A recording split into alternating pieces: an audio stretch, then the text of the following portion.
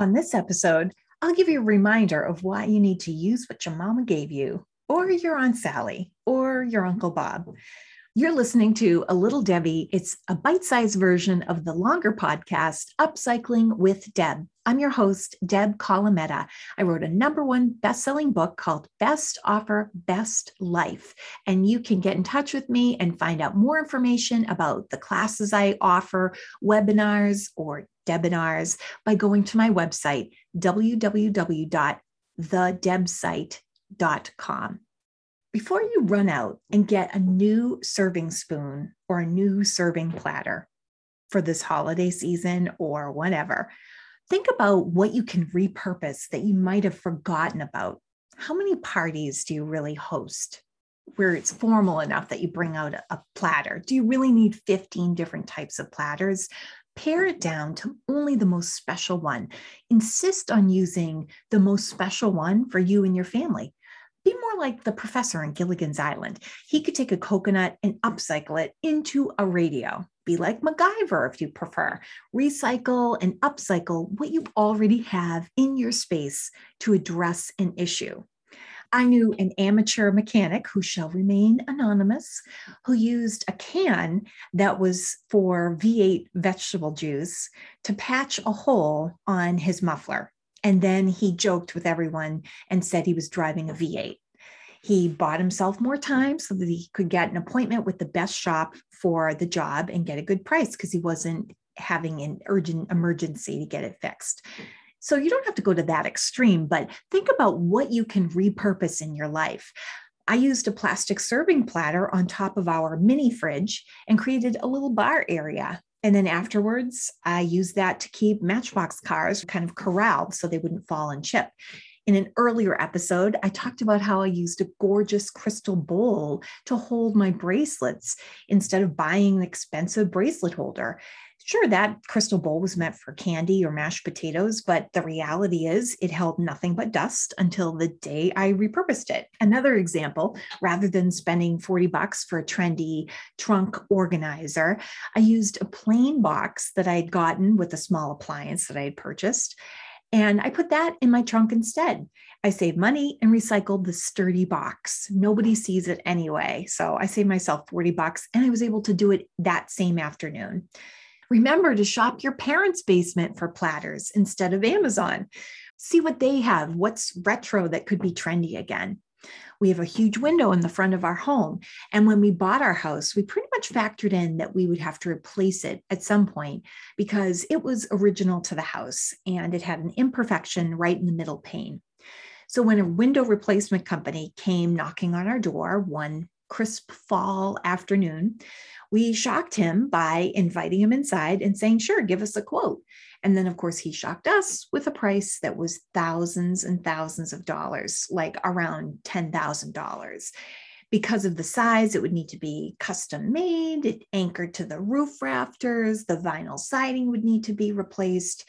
So we just decided it wasn't in our budget at that point, and we pouted about this to my parents. We had to live with this horrid window imperfection. So my mother had a brilliant idea. Are you ready? She said, why don't you wash the window? Our spoiled 20-something selves never even thought of that. I said, thanks, but no, I don't think that's going to work. It's an imperfection with the glass. And we told my dad, and he said, look, give me a few hours. If you don't like how it looks, you can get some more window quotes. And sure enough, he removed the storm windows. He used a foam window cleaner and got them looking good as new in one afternoon. It turns out the imperfection was on the surface of the glass. We had lived with that stain for years. We let the idea of replacing the window and the cost freeze us into doing nothing instead of leveraging what we already have: spray foam window cleaner and a screwdriver for the storm windows. It sounds so silly, but we did nothing instead of doing something. And while out there, my dad noticed the windows around the house were looking a little worn at the trim. And we have a ranch, so this is kind of closer to eye level, so it's more noticeable. And I said, no, Dad, can't replace those. They're an odd size, blah, blah, blah. And what did my wonderful dad say? Okay, but I have some extra paint hanging around the garage. Why don't you give me an afternoon and a ladder and let's try painting the trim? We'll see how it looks. It looked like we installed all new windows. Between the clean front window and the fresh trim, the neighbors were asking what we did to the house. So it made a huge impact and didn't cost any money except time. The only thing we invested was time. And by we, I mean my dad and my mom. We were totally ready to buy new windows, and not having money for it, it forced us to be creative, which I think is why sometimes people with a ton of money just have a ton of money to waste. And some maintain that feeling of never having enough. But that's another episode. I'm chomping at the bit right now to get the interior of the house painted, but I won't do it myself. We invested in a professional painter when we bought the house. So while I want to change up the colors, it looks really neat where it counts. So while I figure out my painting game plan, I'm just going to use a magic eraser and some touch-up paint and make it work just in the meantime to buy myself more time.